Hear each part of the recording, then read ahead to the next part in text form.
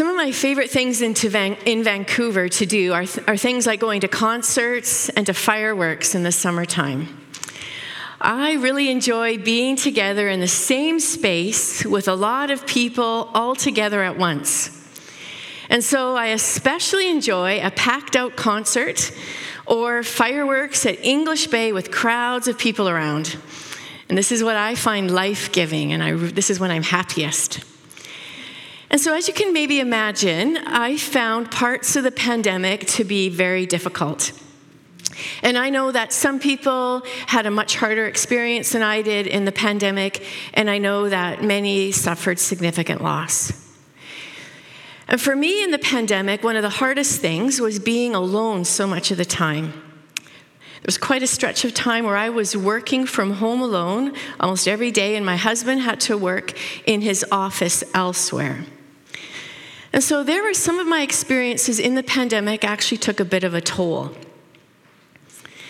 But one thing that God used to help carry me through that hard season were some simple rhythms that I have in my life. And these rhythms have become like habits that I've been practicing for a while.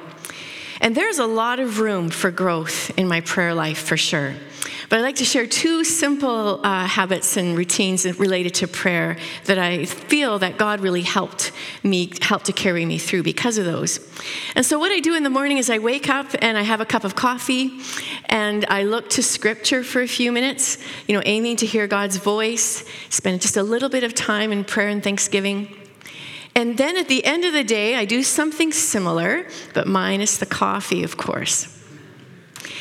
And I do feel that God used those times to give me strength, to carry me through that hard season that I was experiencing.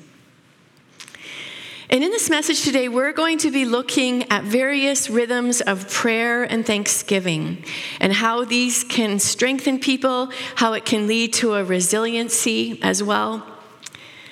And right now we're in the midst of a sermon series which is called Resilient Faith. And in this series, we've been looking to Scripture to see the lives of people who really embraced a resilient faith, a faith that endures. And so over the past while, we've looked at Moses and Abraham and Jacob and some others. And today we're going to look at Daniel's life. And we're going to look especially closely at some of his rhythms of prayer and thanksgiving. And so Daniel, as you may know, lived centuries ago in Israel. And as a young person, he was violently forced to leave his home to resettle in the city of Babylonia. And while he was living there as a young person, he was also required to study in the Babylonian educational system. And while he did that, he worked very hard and he still faithfully served God while living as an exile there during Israel's 70-year captivity. And it was a very difficult experience for him because it was with violence that the Babylonians besieged Jerusalem and Israel and forced Daniel to leave his family and friends. And while Daniel was there, though he studied hard and he worked hard, he lived with integrity, and for many years he served in the Babylonian government in high levels of leadership. And then near the end of his life, a new empire gained control of that city with a new king. And the new King Darius decided that he wanted to promote Daniel so that Daniel would be in leadership over the entire kingdom. But this desire for King Darius to promote Daniel led to some other government administrators feeling jealous. And so what they did was they worked hard and they looked at Daniel's life to see if they could bring any charges against him so that they could push him aside. But despite all their efforts, they couldn't find any charges of wrongdoing against Daniel. He lived with integrity. He was trustworthy. They couldn't see any signs of corruption or negligence. And so this group of political administrators decided that if they were going to push Daniel aside, they were going to have to do it in something related to his faith in God. And so this is what happened next. I'm going to read from Daniel chapter 6. So these administrators went as a group to the king and said, "May King Darius live forever. The royal administrators, advisors, and governors have all agreed that the king should issue an edict and enforce the decree that anyone who prays to any god or human being during the next 30 days, except to you, your majesty, shall be thrown into the lion's den. Now, your majesty, issue the decree and put it in writing so that it cannot be altered, in accordance with the law of the Medes and Persians, which cannot be repealed." So King Darius put the decree in writing. And now when Daniel learned that the decree had been published, he went home to his upstairs room where the windows opened towards Jerusalem. And 3 times a day he got down on his knees and prayed, giving thanks to his God, just as he had done before. Then these men went as a group and found Daniel praying and asking God for help. So in this message today, we're going to explore 3 movements. First, we'll look at rhythms of thanksgiving. Secondly, the fruit of thanksgiving. And then thirdly, an invitation. And so first, rhythms. G.K. Chesterton referred to thanksgiving as the mother of all virtues. So being thankful is a virtue. It's a very high virtue. And it's something that leads to flourishing in our lives, and it's a way to worship God.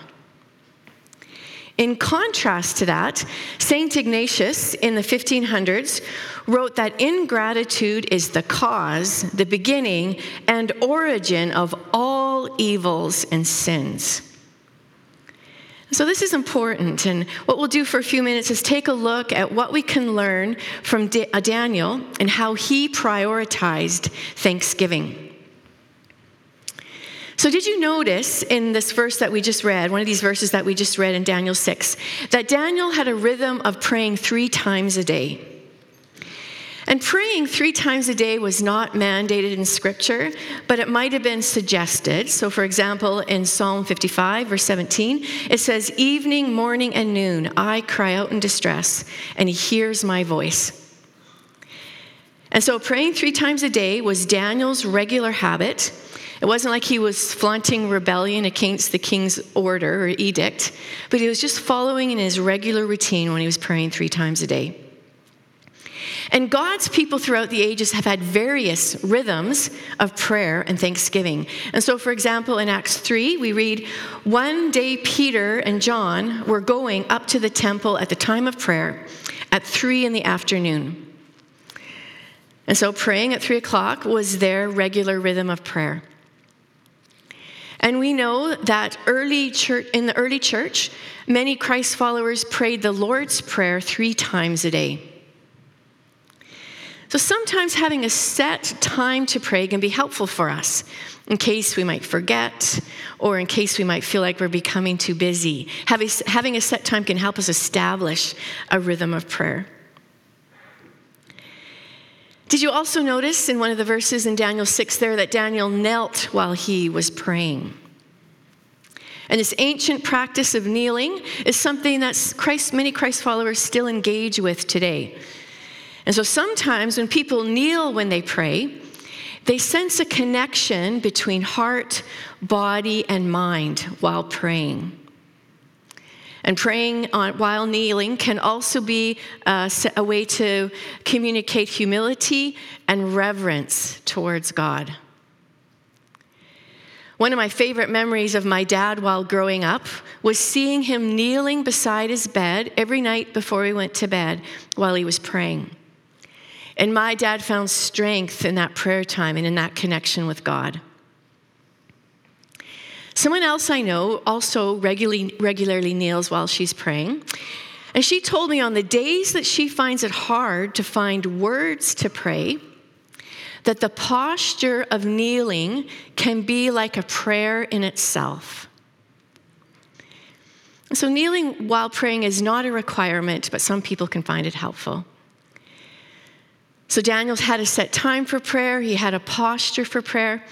And did you also notice in Daniel 6 that he had a certain location in his home while he was praying as well? And he was praying near a window that opened towards Jerusalem. So you may realize that for many, many years, there was a temple in Jerusalem, and it was the center of worship for God's people. And it was an amazing temple, and when King Solomon dedicated this temple after he had built it, he foresaw that the Israelites, that at some point in the future, they would be living in exile. They'd be taken out of Jerusalem and away from their land to live as exiles. And he foresaw that when they were living as exiles, that they would pray towards Jerusalem. And so this is what Daniel was doing, because he was living in exile in Babylon, and he and other Israelites would have had a regular pattern of praying towards that city, towards the where the temple used to be. And they believed that God would hear their voice when they prayed in that direction. And we, as Christ followers, realize that we as individuals and our community, we're the temple of God, and the Holy Spirit lives in us. And for this reason, not many of us probably pray towards Jerusalem. But there can be value in finding a set location to pray. Someone that I've known in our community here for a number of years, she enjoys swimming every morning. And she's done this for years. And so while she's swimming laps in the swimming pool, this is her prayer time. While she's swimming laps, she turns her heart and her mind towards God. She lifts requests to him, and she thanks him for gifts in her life. And someone else in our community that I know loves to run every day after work. And while he's running, he prays at that time as well, lifting up requests to God, asking him for help as needed, and thanking him too. Someone else I know has a chair in her living room where she likes to pray in the morning and at night, lifting her heart to God. And these people have shared with me that having a set time, a location, and possibly a certain posture has really helped them to establish a rhythm of prayer and thanksgiving, and it also helps them to maintain it. And it's a way for them to find strength in God, also leading to a resiliency. And did you also notice in the story of Daniel that he was praying to God in the midst of a very challenging situation? And in fact, much of his life was very hard. It wasn't an easy life. As a young person, he was forcibly removed from his family. The Babylonians killed many people in Israel. He lost relationships with family and friends when he was taken into exile. And he lost the freedom to choose his own path. He was required to study in the ways of a foreign culture in order to serve the government that had harmed his people. And then, after years of dedicated service and living with integrity, he found himself very close to being thrown into the lion's den, which is a form of execution, through no fault of his own, just because of jealousy from his political rivals. But despite the threat of possibly being thrown into the lion's den, Daniel carried on with his regular routine and regular habit of prayer and thanksgiving, and he wanted to honor God above all else. He didn't wait for his life to feel easy or good or really peaceful and settled before he gave thanks to God. And if you're unfamiliar with the rest of the story of Daniel, I encourage you to read it. It's a very short read. You can read the remainder of chapter 6 in Daniel if you like. And so we've been looking at this habit that Daniel had, this routine of prayer. And so many of you, if you have habits, maybe you realize and feel the same way I do, that when you have a habit about something, it doesn't take as much energy to do it. It doesn't take as much willpower to follow through with something that's already a habit in our lives. And I wonder if any of you here play a musical instrument. Obviously, some of you do. Thank you, worship team, for leading us in worship today. But I wonder if the rest of you, anyone else here, plays a musical instrument. And if you do, have you ever practiced scales or arpeggios, for example? In the past, I played classical piano, and so I spent a lot of hours practicing scales and arpeggios, 5 or 6 times a week for years. And I found that as I practiced scales and arpeggios, they became almost automatic, and I could play them almost without thinking. And it wasn't like I found it super fun or exciting to play scales and arpeggios. But through that discipline, It enabled me to find joy and delight in playing a variety of music and songs. And I wonder if any of you here play sports like baseball or golf, for example. And if you play baseball or golf, have you ever spent time practicing your swing in a certain way? When people practice a baseball swing or a golf swing, it also can become something that's almost automatic and something that people can rely on muscle memory for to a large extent. And many people who practice their golf swings and their baseball swings find a lot of fun and enjoyment in playing these sports. And so too with our rhythms of thanksgiving and prayer. In this discipline of practicing prayer and thanksgiving, this can also lead to joy in our relationships with God, and also a resiliency and strength as well. And so do any of you here have regular habits of prayer and thanksgiving? Maybe you pray in the morning or at night, or maybe while you're walking or jogging or swimming. These habits of prayer and thanksgiving can help us to draw closer to God, and they can strengthen us, leading to resiliency as well. I'm partway through reading a really interesting book right now, and it's written by Gretchen Rubin. And she wrote this book called Better Than Before, Mastering the Habits of Our Everyday Lives. And she refers to habits as the invisible architecture of daily life. In this book, she describes how people often repeat about 40% of a behavior every day. And she illustrates how habits can shape us and can have a significant impact on our future. And so let's just take a couple moments now to explore the fruit of thanksgiving, the way that gratitude can transform our lives. In Scripture, there are frequent encouragements towards gratitude. So, for example, in Psalm 136, we read, "Give thanks to the Lord, for he is good. His love endures forever."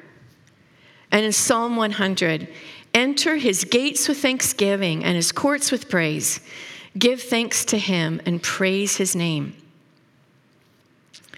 For centuries, God has been calling his people towards gratitude, and this is something that leads to flourishing and joy in our lives.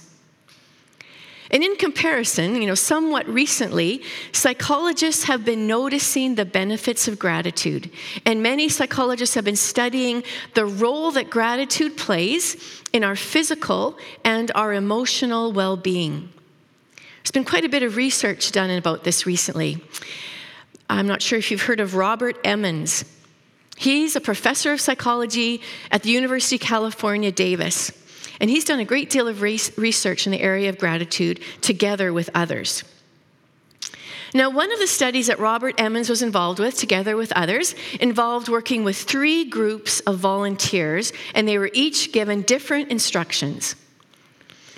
And so the first group was instructed to focus on negative experiences every day for several weeks.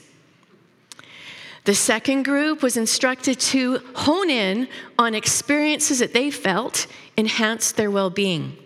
So, for example, a friend being kind to you. And then the third group was instructed to focus on everyday routine sort of experiences, like going grocery shopping or running errands. And the results of this study seem to be very clear, that the people who focused on the positive experiences, which stirred up some gratitude in their hearts, these people reported themselves as feeling happier than as compared to the people in the other 2 groups. And they also reported fewer headaches and fewer colds. It seems, according to this study, that people who are grateful experience a higher quality of life. Also at the University of California, they've done additional studies that outline more of the physical health benefits of gratitude, of being thankful. And so in one of these studies recently, it showed that people who are thankful experience greater heart health, physically speaking, that their hearts were healthier in terms of health rhythms and less inflammation. And the study showed that people who are grateful also sleep better at night, and they feel less fatigue. In addition to that, people who are grateful have fewer stress hormones in their body, like cortisol was lower by 20% as compared to other people. In this study, it seemed to show that people who are grateful, and this practice of being grateful, can actually counteract the effects of stress in our lives, leading to health benefits. Robert Emmons wrote that gratitude heals, energizes, and transforms lives in a myriad of ways. And one of the ways that gratitude transforms our lives is seen in Scripture in Philippians, in Paul's letter to the Philippians in chapter 4. It says, "Do not be anxious about anything, but in every situation, by prayer and petition, with thanksgiving, present your requests to God. And the peace of God, which transcends all understanding, will guard your hearts and your minds in Christ Jesus." Paul wrote here that lifting our requests to God with thanksgiving can fill us with peace, a peace that transcends understanding and which can also guard our hearts and minds. And isn't this exactly what Daniel was doing and what we were just reading about in Scripture? Daniel was lifting his requests to God, even in hard situations, while at the same time thanking him. And I believe there's wisdom in lifting both of those up. And I believe there's wisdom in not leaning too much in one direction or the other.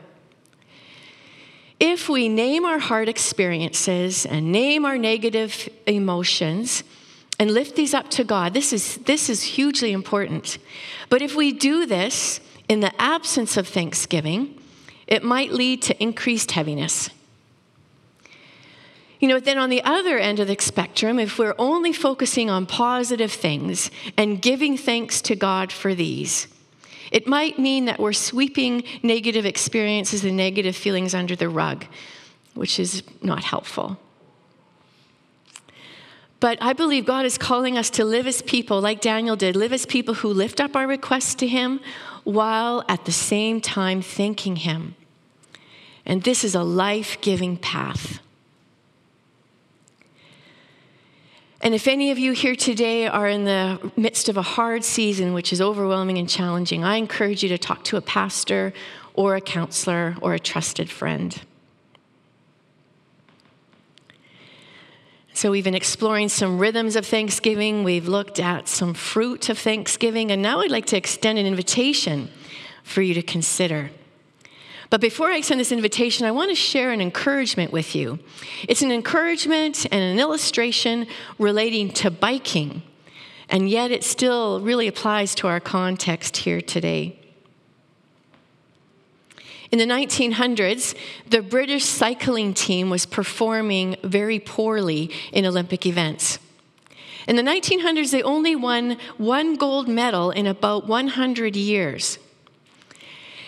And it got so bad, actually, the performance was so poor that a leading manufacturer in Europe refused to sell the British cycling team bikes because they thought it would harm sales if other professionals saw the Brits using their gear. It was that bad. And so it was at this point that the British Cycling Association decided that they would hire one or two new coaches. And so they did. And one of their coaches was relentlessly committed to an idea of marginal gain.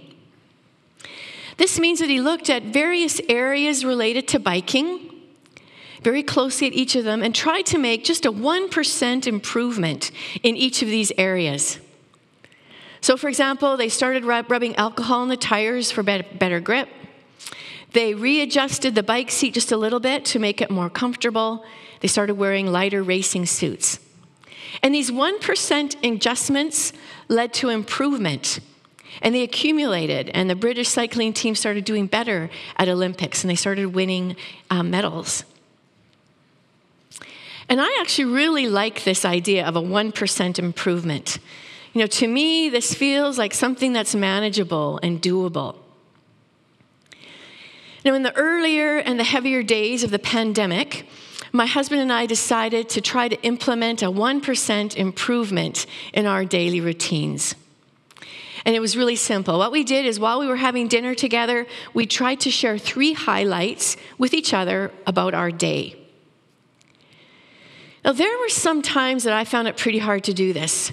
Sometimes I was just finding it really hard to spot highlights.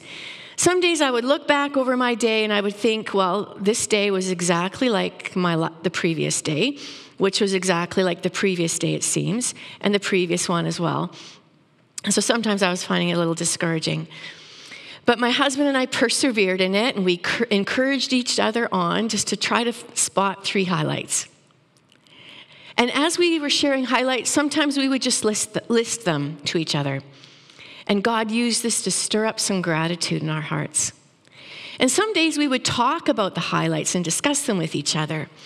And when we did this, they seemed to enlarge in our hearts and minds in a sense, and leading to some experiences of joy.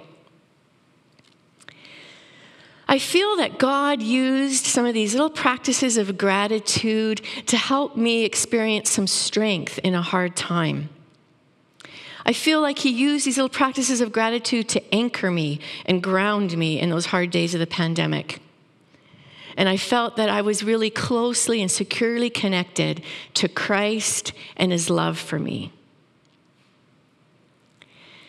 So I wonder if God might be calling you to any 1% improvement in a prayer and thanksgiving rhythm in your own life, like he might be calling me to today as well. Could God be calling you? Could the Spirit be inviting you to pray maybe in the morning or at night or both? Maybe while you're walking or running or swimming. Or maybe the Spirit's inviting you to share some highlights with someone that you know. And the Spirit can use these practices to stir up gratitude in our hearts and our minds. And so let's lean into rhythms of prayer and thanksgiving. Thanksgiving leads to resiliency and flourishing. And it's a way to worship God. I invite you to pray together with me now, just for a moment or two, if you like. And if you like, while we're praying, I invite you to close your eyes. And just silently now for a minute, I'd like to invite you to think of several things for which you feel thankful for.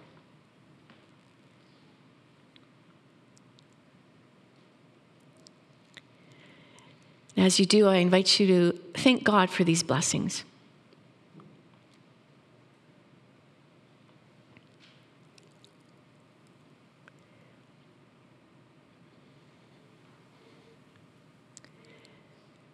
And ask the Spirit now as well, if you like, if he might be leading you to implement a 1% adjustment in your prayer life, in your Thanksgiving life, just like he might be inviting me to.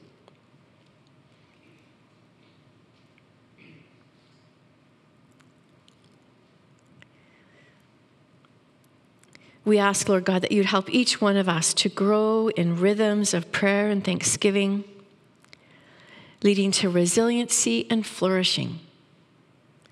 We love you, God, and we praise you. Thank you for all your gifts. We pray all this in the name of the Father, Son, and the Holy Spirit. Amen.